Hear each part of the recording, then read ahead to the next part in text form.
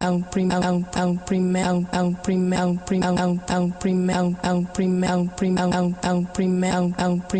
de mayo.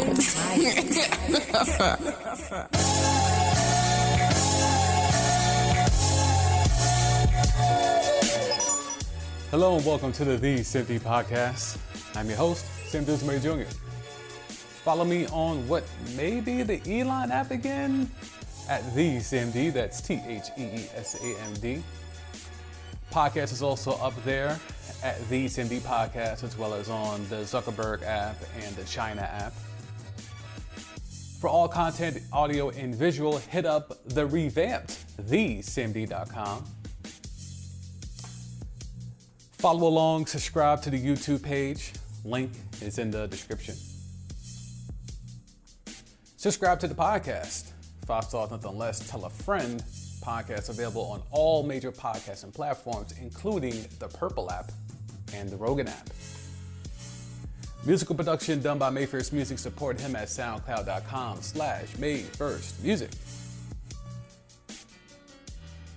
Yo, I know I'm not like a tech YouTuber, but the things I had to rig up just to get this so that y'all can hear, if you're lucky enough, and you should be, to be able to check out the visuals for this, to be able to get the sound drops and all of that for just the visual and the audio audience. It's kind of crazy what I had to rig up here. Kind of crazy. Maybe I'll do one of those behind the scenes tech YouTube videos to show y'all what type of rig I got set up here. But there's a lot more expensive equipment I could bought and have bought, but still I figured out a way to rig this cheap system, and it's gonna work damn near the same way. So holla at your boy for that. Check out the visuals, subscribe to the YouTube page if you haven't already. The link is in the description, like I said. So it's been a minute, and it's been 2 weeks, been revamping the Pod Moved podcast host, getting this YouTube thing up and running, checking out that, putting up some shorts and stuff like that. And all of this, for me, is new media. But for the habitual nut hitter Draymond Green, for Clutch Sports, and for the whole LeBron media ecosystem, it's been a bad week for hashtag new media. It's been a pretty bad week for new media. So let's run it down. First, we have the whole Draymond Jordan Poole thing, and please believe we will get there. You know, I've been chomping at the bit to try to get on here and talk to y'all about this habitual nut hitter Jordan Poole thing. But also, the shop. The shop went out here and gave Yeezy, Ye, whatever you want to call him, a platform, even after he's been spewing all this anti-Semitic, all this nonsense off the meds talk. And then they decided, for the betterment of, the brand, clearly, and everything else. I mean, they gave the PR spin up. We don't want to have negative messages out there. It was very much a PR thing. For their own PR sake, they don't want to be out here compared to the Fox News of the world that are trying to use Kanye just for clickbait and stuff like that, and other platforms that have allowed him to spew this rhetoric. But I mean, it's still a thing of, wait, well, you interviewed him after he did all this. They scheduled the interview, they confirmed the interview a while ago, but they allowed him, even after doing all of this stuff, to still sit down. They thought he was maybe going to do a mea culpa, maybe try to run it back, spin the block on the black community and try to get, his flowers again. But no, he's on that type of time. So new media is learning the hard way that as much as they try to go out here and try to claim that they're new media, they're doing old media tricks. You went out there and you booked Kanye because you knew it would generate clicks. You didn't book Ye because you thought it would be a real good conversation. You're really gonna get to the bottom of things. You booked him because Kanye equals clicks. Let's be clear. So as much as, Clutch, Draymond, Bron's whole media ecosystem, and just players in general, all these players keep jumping out there thinking that, they're new media when they're just doing old media things. You're just controlling your particular narrative. Your narrative is no different than that of a beat reporter, than that of an analyst or expert or whatever. So it's cool for them to have cameras that do 4K. It's cool for them to be able to put up YouTube clips and do numbers. It's cool for them to do pods and be able to leverage deals with traditional media and do partnerships that way. It's cool, but by no stretch is it new. But let's get into the king of new media, Draymond Green, aka the habitual nut hitter. So he goes out here and, well, first let's talk about Jordan Poole. Jordan Poole got the bag, right? So obviously between getting laid out by his own teammate, like laid out, like not just, oh, you got punched, not that you just got sucker punched either, you got laid the fuck out. And then you turn around and cash out for 140 M's. I mean, that's a hell of a week.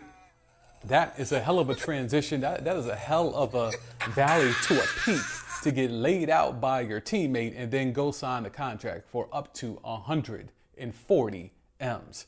So let's go to the before the 140 M's. Let's go out to the one-hitter quitter that the habitual nut hitter did to Jordan Poole. Jordan Poole is known as a talker. That's been his rep ever since he came into the league. I'm sure it even probably preceded him when he was in college. But Jordan Poole is one of those. He gonna talk. He gonna talk, he gonna talk, he gonna talk. So, and I'll read here from the phone because I think this story encapsulates everything about this. So after reading this, you tell me, would you lay mans out? Okay, so Jordan Poole, known for talking, and apparently is very good at it and is confirmed after this. But let's get into it. So it goes as follows, and I quote, "As Green shot free throws at the end of one practice, Poole told Green to, quote, stop pissing down his leg. Green then airballed the free throw and the Warriors had to run sprints." No one likes that guy. No one likes that guy. You got one job, habitual nut hitter. You have one job. Hit the damn free throw. I don't feel like running no more. I don't feel like doing more suicides. And man's airballed the free throw. Jordan Poole was already living rent-free in the habitual nut hitter's head. That's what that tells me. He was living rent-free. It goes on. During a Monday scrimmage, Poole had jokingly asked why Draymond's Twitter handle was, quote, money green. If Green was, quote, going to be broke and in Sacramento after this season. So, yo, Jordan Poole is entering GP levels of trash talk at this point. This is GP level. To tell this man to his face, you might be in Sacramento next year? Sacramento, of all places. No one in the league, maybe outside of Utah, no one in the league wants to go to that place less, okay? No one wants to go to Sacramento. Besides maybe Utah, Sacramento is up there in terms of places players don't want to go to. So that is crazy that he's already out here predicting that the habitual nut hitter will end up with the Kings of all franchises. So we go on. Green took exception to the banter, hurling a ball in the direction of Poole, which ultimately struck a child of one of the members of the training staff. Now, that Rick Ross laugh is not because it hit a child, it's because when it mattered most, the habitual nut hitter still couldn't aim right. So he airballs the ball on one court on the free throw. Then he follows up a couple of days later and then can't throw the ball correctly at Jordan Poole and hits a child. So rent-free, Jordan Poole rent-free in the habitual nut hitter's head. And lastly, the final straw, which is what we came to know about. The final straw appeared to come Wednesday. So this has been going on for days. Let's talk about that. The fact that that whole thing with the air ball, that was before Monday. Then you have Monday where he's telling him you're going to Sacramento. Then you have a couple of days later where we finally get the incident that had Draymond out here throwing bows. So let's go ahead and get into that. So the final straw appeared to come Wednesday when Poole asked Green what he did whenever an attractive woman, it says female here, but we say woman, whenever an attractive woman entered the gym at MSU, Michigan State University. Quote, did they like the triple singles or was it the screen setting? Yo, this is God tier trolling. This is God tier trolling that Jordan Poole is doing. And that's why Draymond then pressed that man and gave him the one-hitter quitter. Because what else is he supposed to do? The triple singles? You're going to bring up what Barkley's been using to chastise this man for years? Was it the screen setting? And let's keep it a buck. That's low-key what Draymond is known for. Like, that's who he is. He's a solid passer. He can facilitate the break at the top, especially for a 4, even though technically he's not a 4. He's barely 6'6". But for what he does, he's good at what he does, right? So, but the fact that you could just, isolate this man's skill set to just triple singles and screen setting. I mean, that's God tier trolling from Jordan Poole. So of course, Draymond Green, aka the habitual nut hitter, pressed that man. Of course, he gave him the one-hitter quitter. And of course, he then had to catch that man once he realized, oh, I really laid him the fuck out. Okay, that was a real thing that the habitual nut hitter had to do. Like once he gave that one-hitter quitter, it was like he had this epiphany of, oh shit, I hit him too hard. I really punched him. I really laid him the fuck out. Yeah, you did, Draymond. And not too many of them Warriors came to Jordan Poole's defense, by the way. Even though Steph and Steve Kerr said all the right things after the fact when they chastised Draymond in the sense of, Jordan Poole did nothing wrong. He did not deserve what he got. He did not deserve that. What he said did not warrant the reaction from the habitual nut hitter. That was basically the report. So that's what actually happened, right? Now we know because we got the footage. TMZ went out there and paid a grip. Although, let's be real. You work for the Warriors. I'm assuming this employee was an employee, maybe an intern, whoever the person was in the video production team. You work in the Bay Area. Allegedly, they're saying that the tape cost around 100 to 120 grand. If you're an employee of the Dubs, don't you need more than that to survive? Like in one check, if you just get a check for 100 grand, cool. But like you still need more than that, in my opinion. Like I would have asked for $500,000. That's how crazy I am. But that's the leverage. It's a leverage play. Who else had that footage?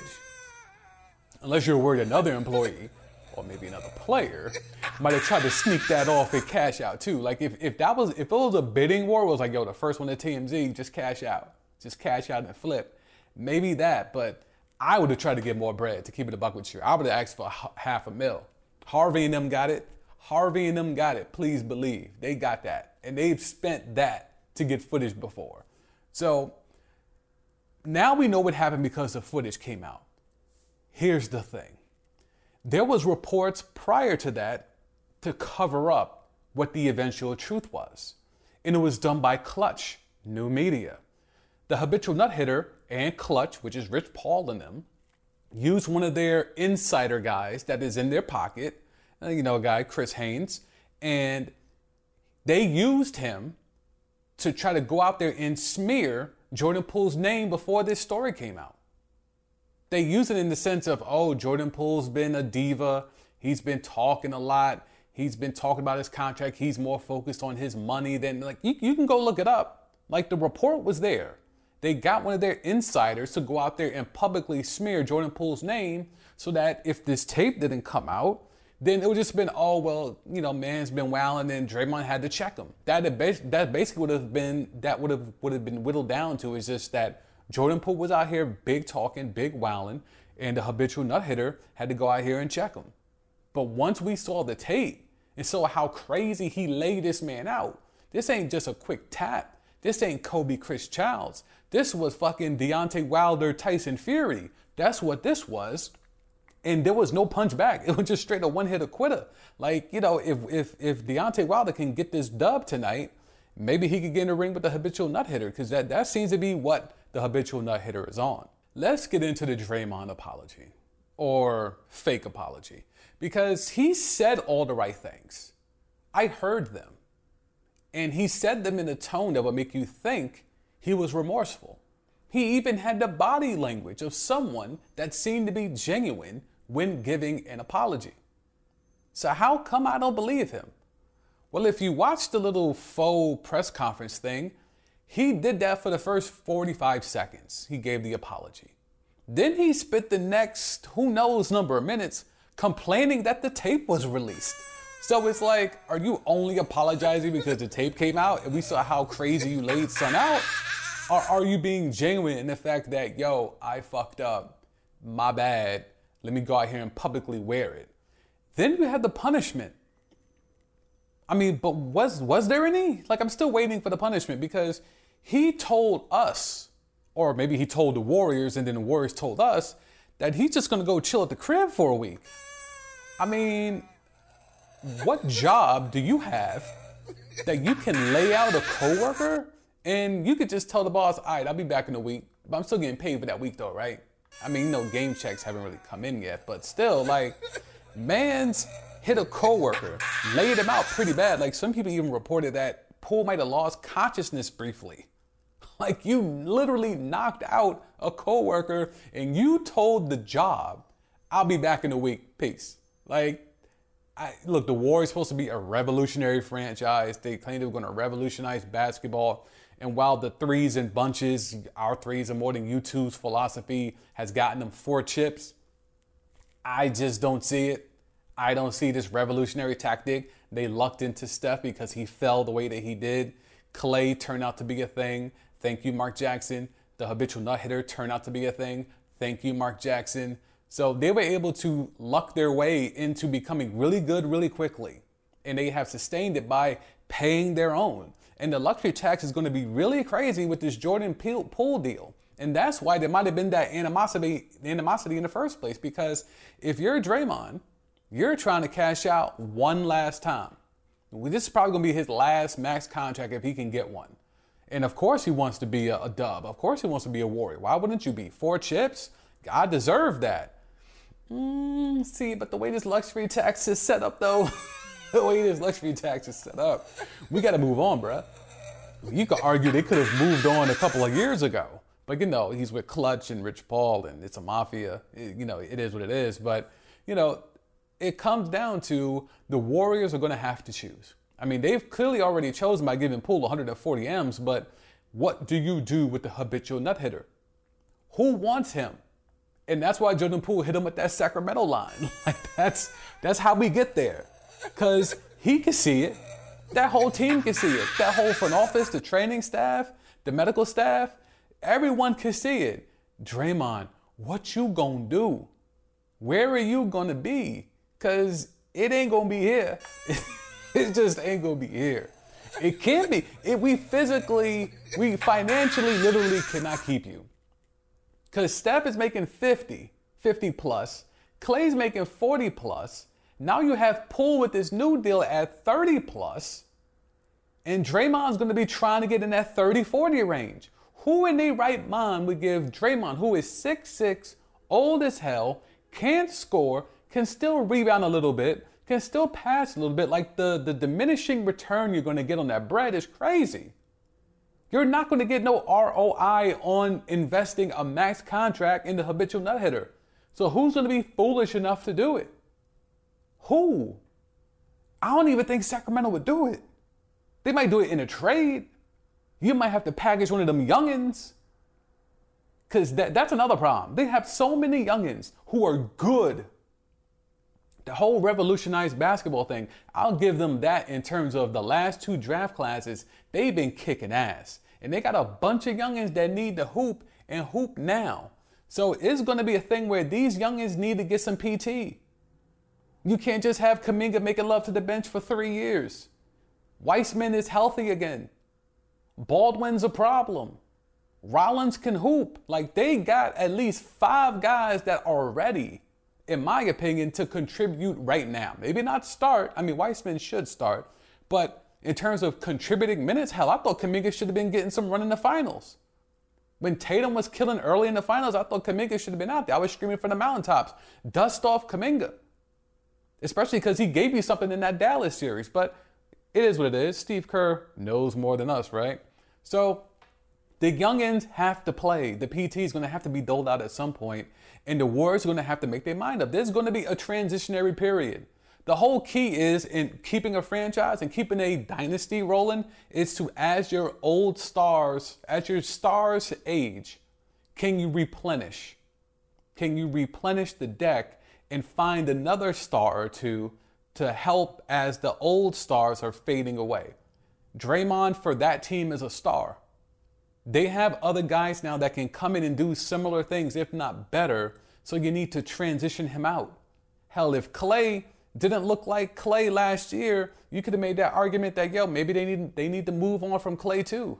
Because now with Jordan Poole, he's a splash cousin. He's not a splash brother. He's not on that level. But he's a splash cousin. As Steph continues to be Steph, as he continues to be someone that the league props up, you can have Poole slide in there and play alongside of him and give you similar production. Now, he's basura on defense. And that's where I need to figure out, and I'm pretty sure the Warriors are also trying to figure out, where's the defense prowess going to come from? Because Iguodala is walking away after this year. They dragged him back this year. He claims this is his last year. Kevon Looney. I mean, they've been getting away with having him there for a few years now. If Weissman's going to be that dude that can protect the rim, score in the paint, even take you outside a little bit, that can supplant Looney. If you have Kuminga come in and be able to do some things that Iguodala can do some things that Wiggins, we ain't even talk about Wiggins, Brett. Throw him in that luxury tax too. But in regards to Kuminga coming in and being that Iguodala type person, then maybe even that a Wiggins person that could be that wing defender that can be aggressive, go to the cup and give you a little something from the outside. Like, there's already replacements for the current 5 on the bench. You could literally do a swap of the 5 youngins that they've taken over the last 2 draft classes and put them right in right now, or mix and match. So yeah, the habitual nut hitter is going to have to go because there's no more room for him. There's literally no more room for him past this year. You want to give him to 2024? I wouldn't, but something needs to give. Something needs to give for the Warriors, because that luxury tax is no joke. And I know that Chase building out there in the Bay is caking. Okay, they're making major buku bucks off that Chase Center. But at some point, that luxury tax bill, that's a big check to write in one fell swoop. So Bob Myers and this organization that's going to revolutionize basketball, they better get funny with the money, or get them budgets right, or cut ties with a star that's been long past his prime. One time for Jersey's own Brandon Jennings for hopping in and turning this whole Jordan Poole habitual nut hitter thing even higher. He got on the Elon app and aired out some tea. It involves Bron, it involves Drake, it involves Tristan Thompson, it involves a habitual nut hitter. We got to talk about it. I'm going to read it to y'all. On the Elon app, Brandon Jennings was on Twitter saying, quote, "You doing all that because you in this NBA facility, which is a safe ground. But at Delilah, with Tristan, when he open hand slapped him, he ain't do nothing in front of LeBron and Drake. And signed with Bron and them the next week." I mean, yo, if you're Bron, how do you sign a man after you just watched him get pimp slapped by Tristan Thompson of all people? Tristan? Mr. Kardashian? Open hand slap? He on that Oakley? Is Tristan on that Oakley? Because the only other dude I know in the league that be open hand slapping people to this day is the Oak man, Charles Oakley. So, I mean, if Tristan's out here on that Oak, so see, that's another thing, right? You got all that talk, or you didn't have all that talk. You all had all them hands for Jordan Poole, and then you go out here and you get pimp slapped by Tristan. I mean, that's shaky in the light. That is literally the definition of shaky in the light. Like, you're bullying Jordan Poole. He's poking you for days, right? We had the air ball poking you. We doing wind sprints because of you, because you can't fucking hit a free throw. That's poking you. Now we go to the next day where we're talking about, where was it? Oh, you're going to be in Sacramento. You're going to be in Sacramento, dogs. Yo, bruh, how are you going to feel hooping in Sacramento next year? More poking. And then the last straw is, yo, dogs, when women came to come check y'all out, how did you bag? Did you bag because of triple singles, or was it setting screens? What turned them on?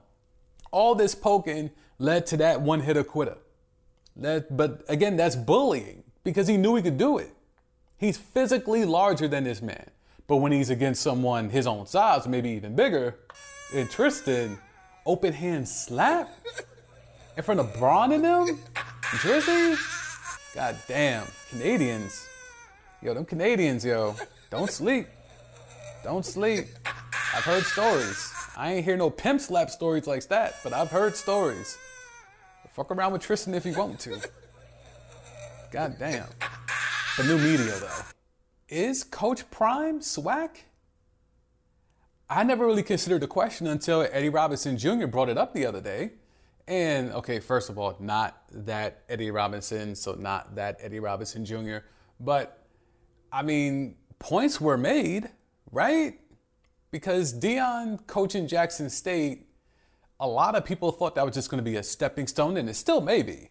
A lot of people thought that was going to be a stepping stone job, and he's just going to bring some light. He's making sure his son gets on and has every opportunity to flourish and maybe get to the league. Like, a lot of people have been skeptical of Deion's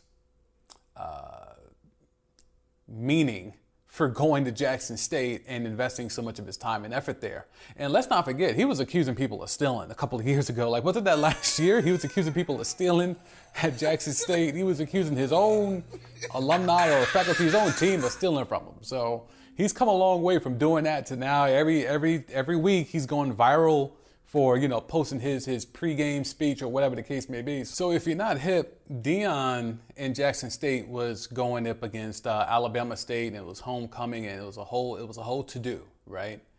But Deion's whole pregame prep, and apparently he was talking trash leading up to the game and all that, and but this just Prime being Prime. Like he's going to be very boastful. That's just who he is. Like I've never heard Prime in when he's in Prime. Maybe Deion has been humble, but I've never heard Prime be humble. You know what I'm saying? So he was talking his talk the whole week leading up to the game, and Eddie Robinson Jr. and Alabama State took offense. So when Prime likes to survey the field, apparently he likes to walk the entirety of the field. Now, when I was doing NFL, I would do the same thing, but that was like literally my job, to survey, making sure that all the equipment was right on the field. So like, I know that's a long ass walk to just walk an entire football field, surveying the perimeter. But apparently Deion does that just to kind of get a feel for the lay of the land or something like that. Like, dude, he's not hooping no more. He's not balling no more. Like he has amputated toes. Like he's not like I don't know, man. Deion's a different dude. Prime's a different dude, right? So he's out there surveying the field, and apparently he had to cut through Alabama State's huddle to do that, and people took offense to that. So Eddie Robinson was not happy with the antics, the pregame antics, the pre-week antics, and after, Jackson State gets the dub against Alabama State, they go to midfield for the customary handshake, maybe with the HBCU or the SWAC, you get a little, thug hug in there, but there was no thug hug love at midfield between Deion, Coach Prime, and Eddie Robinson Jr. Like, he kind of gave mans a jam. Like, it wasn't a stiff arm, but Eddie Robinson kind of gave Prime, a jab. Like, it was almost like he was the DB and Prime was a receiver. And he was jamming him at the line the way that he put that. It was like real quick, like, nah, dogs, like, off me. Like, get off me. Like, nah, don't be trying to, like, give it up like we're boys and all that. Like, fall back. And, of course, Coach Prime took offense, tried to make it about himself. But everyone wanted to hear what Eddie Robinson Jr. had to say, and he aired it out. He said, Prime's not SWAC. You out here to cash out. You out here to help your son. You out here to push your agenda, push your name, push your narrative to go get a Power 5. Go get a Power 5 job. And Deion, Coach Prime, has already said he's turned down jobs at Power 5s already. Like, allegedly really good jobs if we let him tell it, but who knows? I mean, outside of Florida State, I don't know what other program would have reached out to him that was like of that level, but according to him, he's already turned down big time Power 5 conferences. So, I mean, is Deion really here to stay in the SWAC? Is that really going to be a thing?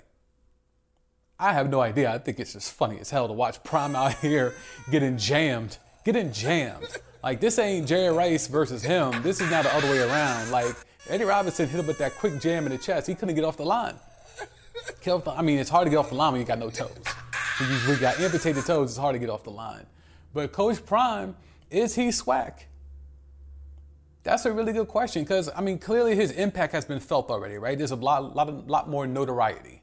It was like unfortunately, with the George Floyd murder and the rise in the social awareness of HBCUs and him going out there to a HBCU to coach, it kind of like was a symbiotic relationship in terms of pushing the agenda, pushing the narrative of we need to pay more attention to HBCUs. We need to go out there and give them money because their facilities aren't up to par. and we need to have high-level players consider going to HBCUs to help build them back up. And you've seen that. We've had NFL players go back to coach. Eddie George is a coach now. T.O. hangs around a lot of the programs. So, I mean, we have some guys that are trying to give back and shine some light. But do we really think Deion's going to stay at Jackson State? Like, Jackson State has a legacy. They got 4 NFL Hall of Famers. Like, you know, rest in peace, Walter Payton. Like, they got a bunch of dudes. So we're not trying to act like Jackson State hasn't been that before. They've been on top. It's just a matter of, you know, ever since integration, it's kind of been, you know, scary hours for that and all other HBCUs in terms of acquiring high-level talent. So if Deion stays, what type of legacy can he have? If he goes, what happens to Jackson State? And if we keep funneling in dollars and high-level talent keeps investigating going to HBCUs and actually do go to HBCUs, as we see these Power 5 conferences all shrinking and consolidating into maybe 1 or 2 big conferences, what happens to the SWAC? What happens to HBCU football in general, or even just HBCU athletics in general? Can they survive if it's literally just 2 big-ass conferences, the SEC and the Big 10, Big 12, whatever you want to call it, whatever name, the Big 25, whatever they end up being? Like, can they survive if it's literally just 2 giant conferences? They've already been swallowed up in terms of finances and impact and notoriety. What happens when there's only 2 conferences that matter in college football? The Eagles are 5-0. A lot of experts and pundits and even shills and fanboys expected that. They're a good team. Everyone kind of knew they would be really good this year. The Cowboys are 4-1. And if you would have told me they would be 4-1, I'm like, oh, well, Dak must be out here cooking. But even with Cooper Rush coming in and kind of steadying the ship, you know, the Cowboys are still the Cowboys. They have a lot of talent. Even though their fan base is very split in regards to how much talent, they still have enough talent to be 4-1. That's not that much of a big deal that they're 4-1. But the Giants, though, 4-1? Who the hell had that? Who the hell had the Giants at 4-1? No one expected the Giants to be 4-1. Well, that's not all the way true.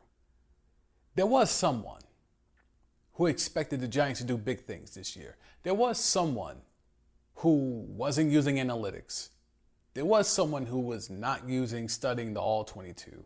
There was someone who was not looking at the potential improvement of Danny Pennies, not the cleaning house and getting in just a new coaching regime. It was someone that was not looking at the fact that Saquon Barkley, if healthy, is still him. It was none of that. There was someone who foresaw this. Me. I'm sorry. I pat myself on the back. Like, yeah, that was your boy. Your boy has been telling anyone who would listen at the day gig. Once the schedule came out, once the schedule was released, I was like, wait, hold up. The Giants are playing who? Week after week? Who? Dogs. The entire NFC East has the easiest schedule in the league. The easiest schedule in the league. The entirety of the NFC East. That's why they're killing shit. It's the NFC Feast. The NFC Feast right now is because they're all playing the easiest schedule. That's why Philly's 5-0. That's why Dallas is 4-1. That's why the Giants are 4-1. And then there's Washington. I don't know what happened there.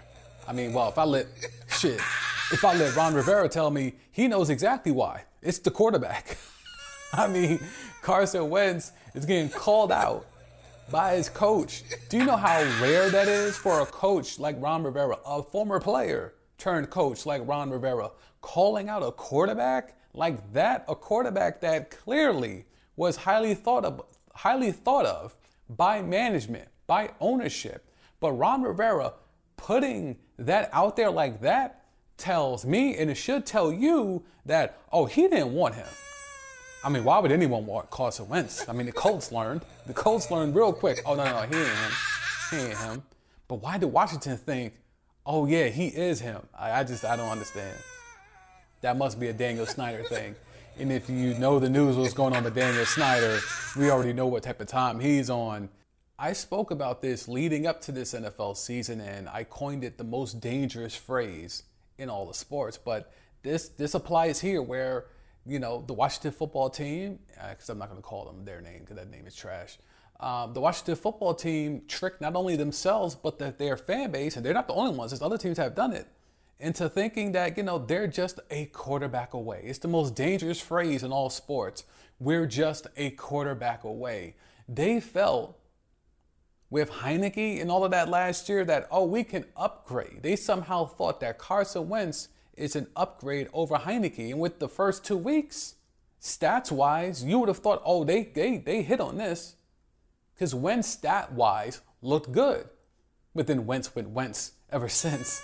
And that's the Carson Wentz experience. That's why you can't really put too much more into it, because Carson Wentz has shown us who he is. Outside of that brief little run in Philly where he was thought to be an MVP candidate, he's been who we thought he was ever since. But the Washington football team tricked themselves into thinking they were a quarterback away. And with Ron Rivera actually airing that out, that they are still a quarterback away, that's a damning indictment. Is he going to spin the block on Heineke? Is he going to run that man right back out there and have Carson Wentz making love to that bench, marinating? That's wild to me. But he's not the only one. Look, there's been a lot of mid QB play. There's been a lot of teams that thought they were a quarterback away, and it's 5 games in, and now we're heading into bye weeks, and teams are starting to realize, yo, we're still a quarterback away. Like, we're still like a quarterback away. We thought we had it. We thought we signed this guy and he was going to be it. He ain't it. Like, look at Indianapolis where Carson Wentz left. Matt Ryan. The Colts are still a quarterback away. There's nothing more I can tell you on that. They're a quarterback away. Still. Like, Andrew Luck really left them for dead. Like, we need to... That's not talked about enough, how Andrew Luck left that franchise for dead. Oh, you're not going to give me an O-line that can pass block? Y'all want me to run around here and be all concussed like I'm Tua? No. I'll walk away. I'll walk away while I can still remember my kids' names, and I'm good. I'm good on that. So you have the Colts that are still a quarterback away. Who else is a quarterback away? Are the Raiders still a quarterback away? Because you have to look at Derek Carr and say, what more do you need? What more do you need? We got racist Chucky up out of there. We brought in your mans from college, Devonta Adams. You still have Darren Waller. You have Josh Jacobs. We even gave you a Hunter Renfrow. What more do you need? You still mid? You still mid. I mean, look, this whole thing with the quarterbacks and the fact of you either have the stud franchise QB that can make the players around him better, or you get the, I don't want to use game manager, but you get the mid QB and then surround them with talent and watch them flourish. You have to make your choice up. Like, you really have to make your mind up in terms of what do you want? Are you going to wait until a franchise QB falls into your lap? Or are you going to get a QB who is reasonable enough, who is average enough, and then just surround him with weapons? That's what the Dolphins try to do with Tua. That's what the Eagles clearly have done with Jalen Hurts. Like, this is not a new phenomenon. I mean, do we really know if Jay Herbo is him? He's been surrounded with talent. We saw how Josh Allen was before Stephon Diggs, and we see how he is now. Like, there's an argument to be made here in terms of who is really elite and who is just mid, but is surrounded with weapons. And that's how you end up like Washington, where you have a mid QB. He has weapons, not top tier weapons, but he has good weapons. McLaurin's nice. I know Dotson's hurt. And then you have Brian Robinson, who literally just got shot a few days ago. I mean, the fact that man is out here running the rock, scoring touchdowns a week after getting shot, like, yeah, you can come out the 50 Cent mini, man. Yeah, go ahead. You got it. You know what I'm saying? Like, please believe you got that. And by the way, in case you ain't know, Southside. Mike Tomlin and the Steelers, did they think they were a QB away? Did they really think bringing in Mitchell Trubisky would make them be a quarterback away? Because it's clear that they're still a quarterback away, even though they drafted Pickett. Now they realize and just handed the keys over to Pickett like, all right, bro, you got it. Go ahead. Mitch, go ahead and sit down. Now, is that it for Mitch? Are we done with him? Are we done with him as a starter? Are we done with him as anyone's future? He's on that Chase Daniel wave, right? Like, he's no longer going to start. Like, 2 franchises have given him a chance. Like, 2 franchises have, like, legitimately invested in him. Like, that's it for him, right? Like, I hope we're done there. Geno Smith, the best black quarterback for 2 franchises. 2. The Jets and the Giants. The best black quarterback in their history. Yes. Ben McAdoo is smiling somewhere, right? Anywho, so Geno's out here killing it, and is Pete Carroll looking like a genius? Because I was hard on Pete Carroll, coming into the season, because I was like, yo, dogs, them green smoothies and that yoga shit you was selling years ago, like, you can't really still be selling that in 2022. That shit don't work. It was revolutionary back then, you know what I'm saying, to institute that into football players' lives, but that's old shit now. So I thought the game passed him by. And the game still may have passed him by, but apparently Geno's just out here following the play calls. Like, that's the only difference between what he's doing and what apparently your man's Rusty was doing, is that Rusty was out there, audibling, calling his own plays, and he wanted to cook, right? Let Russ cook. And we've seen how that's worked out for Denver. But Geno's like, nah, I don't need to cook. I'm here to eat. I'm here to eat. Serve it up. Serve up the play. I eat that. I'm not here trying to be the chef. I'm not here trying to shop for the groceries. I'm not here trying to prep no meats. Nah, I'm good. I just want to eat, dogs. And that's what Geno's doing. Geno is eating. And Denver, another team that thought they were a QB away. Are they still a QB away? Oh, Russell's got a hurt lat. His lat's bothering him. Shoulder stuff. Sure. Matt Stafford, the Rams. A couple years ago, they were a QB away. And they had to surround Matt Stafford with elite talent. Not just Cooper Kupp, but OBJ. And then on defense, Aaron Donald, Von Miller, Jalen Ramsey. And they still almost tricked off the Super Bowl. That's what it took to get Matthew Stafford to win a Super Bowl.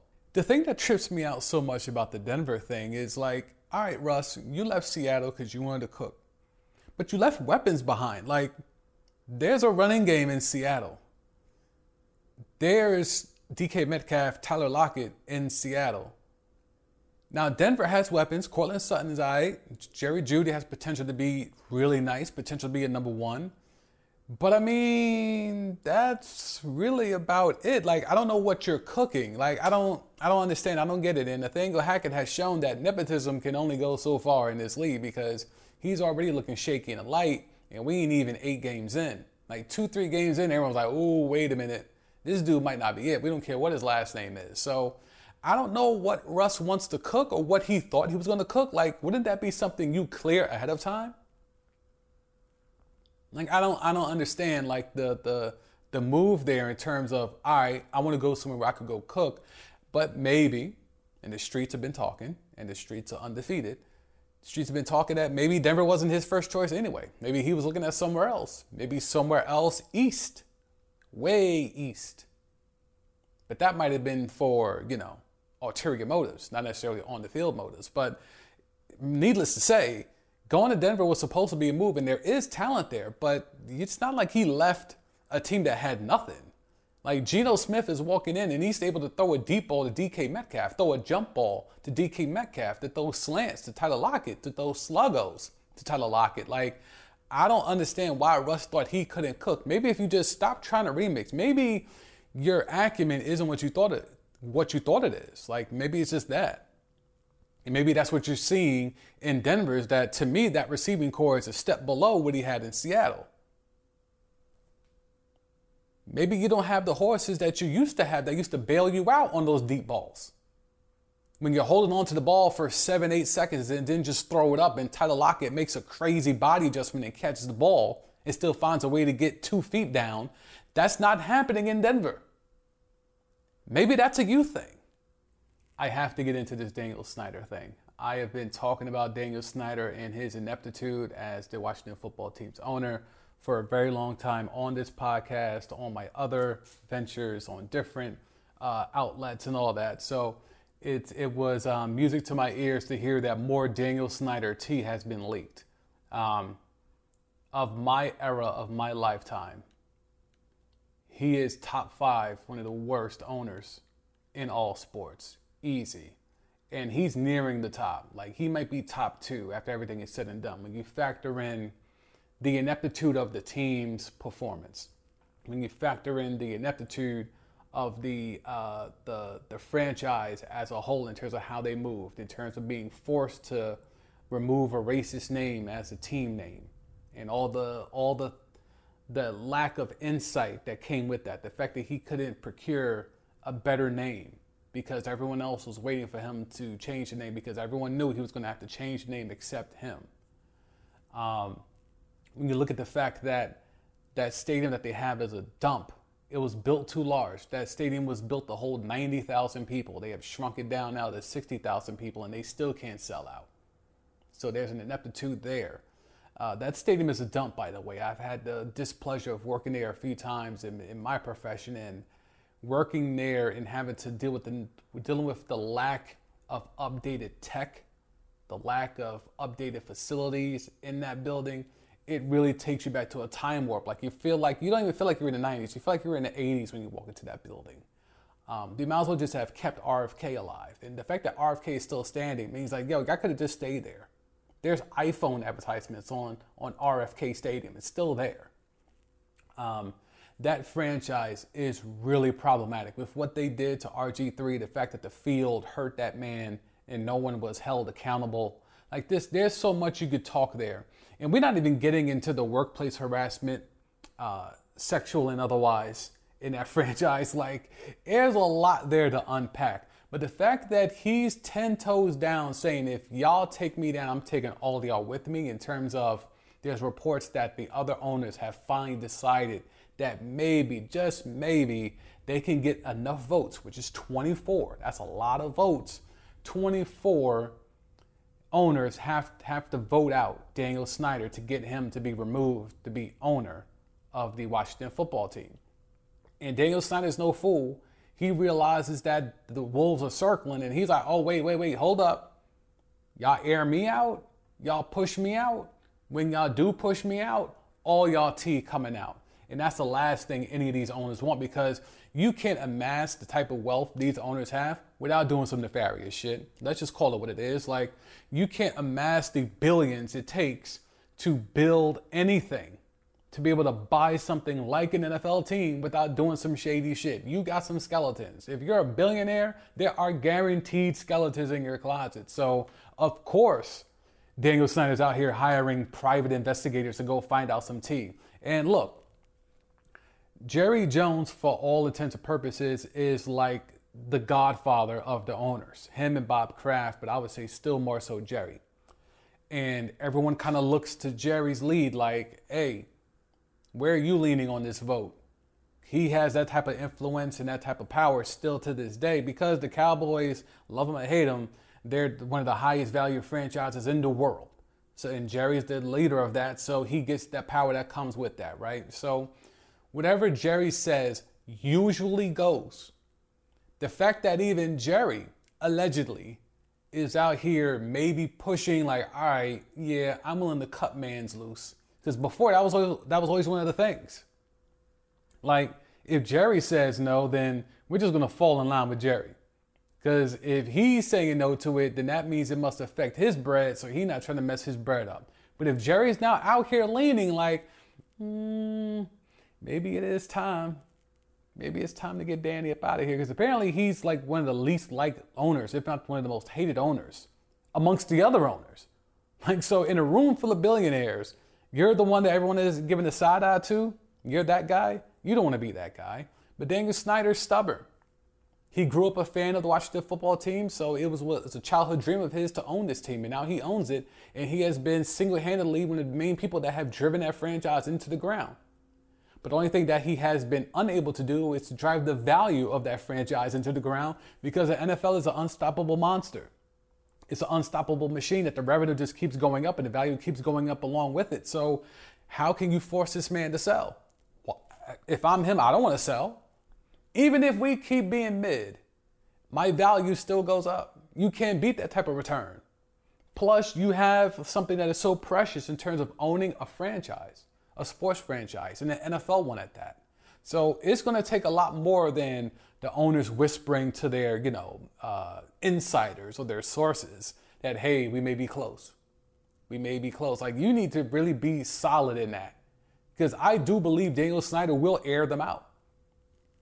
I mean, the fact that Al Michaels during the Thursday night game was able to speak towards that and bring that up on Amazon, which, is Bezos, which owns the Washington Post, which he may be using to leverage to get more tea and more dirt on the Washington football team so he could then flip and buy the Washington football team. I'm just saying. It's smart. I'm not mad at it. Let's just call it what it is. So the fact that the Washington Post and the Four Letter Network have been so staunch in their reporting, in their airing out of the laundry of the Washington football team, if you're Daniel Snyder, what else do you have to do besides trying to go get dirt on others? Go get some dirt on somebody else. Deflect. It's the instant emotion. Like, oh, you coming at me? No. Don't look at me. Look at him. Look at them. Don't look at me. Or if you take me out, I'm taking all y'all with me. I'm not going to be the only billionaire put out on the street. No. Y'all all going to have to sell. We all going to be Jerry Richardson cashing out and walking away. That's what's going to happen. The future top pick in the upcoming NBA draft put on the show the other night on the Four Letter Network. He was scoring, finishing at the rim. He was showing you all the skill sets that has like NBA scouts drooling. Oh yeah, Victor Wembanyama was hooping too. Yeah, Vic was out here. He was doing his thing. He was all right. He was cool. But I'm Team Scoot. I am Team Scoot. And I know. Here goes Sam again with his contrarian shit. But this is just how I feel. Like, to me, I saw a lot from Vic. That was my first time really paying attention to Vic. I'll admit that. It's also my first time paying attention to Scoot. I saw highlights on both of them, but that was my first time really locking in and watching them. And we got robbed of seeing Scoot in the second game because of Vic. I mean, little trickeration, little dirty tactics there by Vic. Little French type tactics, but it's okay. But what I saw from Scoot was way more impressive than what I saw from Vic. I'm sorry, you're 7'4", you should have 5 blocks. I'm sorry, you're 7'4" and you can shoot. You should be dropping 30 plus. Like, you're in a G League. You should be lighting dudes up. I'm not going to sit here and go crazy just because you're 7'4" with an 8-foot wingspan and you get 5 blocks. Like, to me, that should be your average. That's not for me to go crazy about. It should be, no, you should wake up with 5 blocks. Like, that shouldn't even be a thing. But everyone went crazy because he's 7'4". He's 7'4". That's all I kept hearing. He's 7'4". Look at, he's taller than Kevin Durant. He's like, but all I kept saying was, yeah, that's Porzingis. Be careful what you wish for. Like, KD is 7 foot tall. All this is the evolution. We had Dirk Nowitzki, 7 foot tall, who was not really a big, didn't really play like a big, but he was 7 feet tall, right? Then you have Rashard Lewis. We have a whole bunch of guys in between there, but until we eventually get to Kevin Durant. Kevin Durant, 7 feet tall, not really a big, doesn't play like a big, but now he's got handles. Because you had Dirk at 7 foot tall. Dirk never had handles. So he was able to back you down a little bit and set up his jump shot or just pull up bombs away from 3. Then you have Rashard Lewis, who just bombs away from 3 at 6'11". Now we had Kevin Durant, who had handles like a guard, 7 foot tall, can attack the rim, finish the rim. It was like the evolution of that, right? And we were waiting, or we've been thinking we were going to get an evolution of that with a Latvian world star, aka Kristaps Porzingis. We thought we were going to get that, in players like that. And even we've gotten some of that in Brandon Ingram. B.I. is out here 6'11", and that's why I called him Young Reaper, because he reminds me so much of Slim Reaper, Kevin Durant. But B.I. is out here and he's hooping. He's not a two-way player like how Kevin Durant was at his peak. But he reminds me so much, and it's more than just the skinny frame, because everyone keeps saying, well, they're both skinny, so of course. I'm like, no, it's more than that. It's the way that he plays. It's the way that he attacks the rim. I think even B.I. would tell you that he patterns a lot of his game from a fundamental standpoint off of Kevin Durant. So when you look at that, Vic is now thought of to be the evolution of even what we got from Kevin Durant, because he's even taller. He's 7'4", right? But does that height really mean anything? Because if you really paid attention, that boy is light in the ass. Like, he got bully balled a few times by dudes that were damn near 7, 8, 9 inches shorter than him. That's going to happen at the league. And that's what, to me, if you're expecting Vic to come in and get buckets, he'll do that. I'm not crazy enough to sit here and say he's going to be a bust. I'm not going to do that. What I am going to say is I don't know if his stats are going to be as impactful to victories as how Scoots is. This league is more tailor-made for a Scoot type player today more than a Vic player today. Because when you look at Damian Lillard, when you look at Ja Morant, who everyone is comparing Scoot to, like, the game has been more tailor-made for those guys to flourish more so than the Kristaps Porzingises and the Brandon Ingrams. Like, I'm trying to temper expectations for Vic because I'm like, you're just going to get fooled by the talent and the athleticism. Because this is why this draft, like the whole Scoot versus Vic thing, reminds me so much of just what we went through a few years ago. We're spinning the block on Ja versus Zion. We're doing it all over again, where everyone gets enamored by Zion's physical attributes, and we're just ignoring the ready now skill set of Ja Morant. We're getting fooled into just falling in love with the anomaly of being 7'4", being able to dribble and shoot and attack the rim and block shots and all of that. Meanwhile, we got Scoot right here, who's doing 360s between the legs off of one leg. Like, what are we doing? What are we doing? Have y'all seen Scoot? Have y'all seen Scoot? Like, I don't understand it. I don't understand it. Like, I understand what Vic can be, potentially. But I know what Scoot is right now. When you look at Darius Garland, like all these young explosive guards, Donovan Mitchell, like all these explosive guards, there's more of those in the league than of the Vic types that have lived up to the hype. So if you're drafting number one, if you're going to tank and get the ping pong balls to be number one, are you really going to do all of that to take a guy that might not be that, where it's less likely of that guy to live up to the hype? Or the guy that will probably live up to being a Darius Garland, Donovan Mitchell, Dwayne Wade, Ja Morant, like Damian Lillard type. Like, that's the trajectory Scoot is on. You notice how I'm able to name way more guys that have hit that trajectory? I can't name too many with Vic, and that's why everyone's falling for the hype, so I get it. But the Zion thing was the same way. Undersized, but he could jump out the gym. He's strong, he's quick. Then what happened? He puts up points when he scores, when he's actually healthy. Zion will always be able to put up buckets. But the fact of the matter is, does his stats equate to wins? There's some empty stats is a real thing. And I think Vic, to me, as of right now, equates more to an empty stats type projection than this guy is a franchise can't miss, you're going to win multiple championships type player. Like, people are telling me he's Giannis with a 3. Seriously, people are telling me that. He's Giannis with a 3. Look at what you have to do to try to sell to me that he's him. You have to take a player like Giannis, who is arguably the best in the league, and say, yeah, but add a 3 and make him 5 inches taller. Like, come on, son. Like, there's no comparison. Like, I deadass was calling him, Victor Gobert. That first game, then the second game he cooked and looked a little bit better defensively, but still to me, I'm like, you're in the G League. You're going to get bully ball. Where does he translate at the next level? Where? Where do you put in Vic?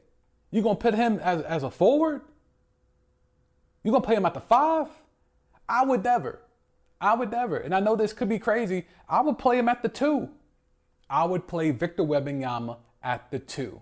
That boy should not be nowhere near the paint for a few years. He needs to play on the outside. He's a guard, yo. Just like Magic was 6'9" but was a point guard, Victor Wembanyama is a guard. I don't care that he's 7'4". You put him in the paint, you're doing a detriment to that boy's development. Don't do it. Don't fall for it. Because who's he going to guard? Yes, he's got the wingspan. I get it. He'll block shots.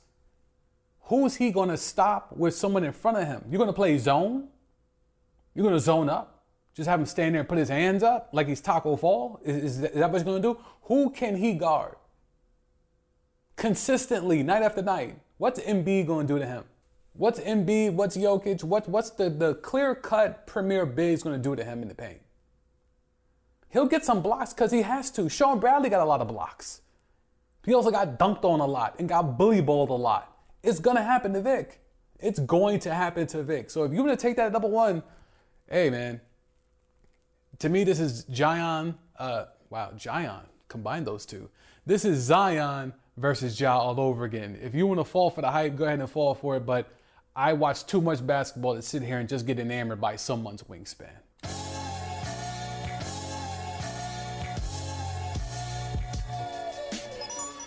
You know what it is.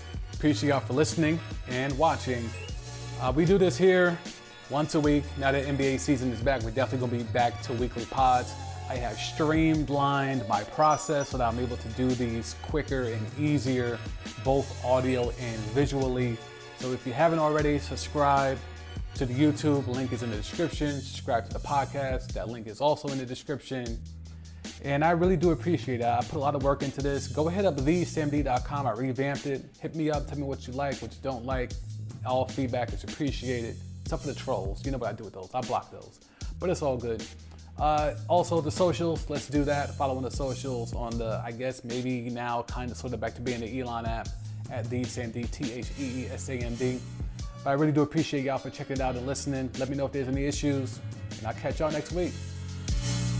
Peace.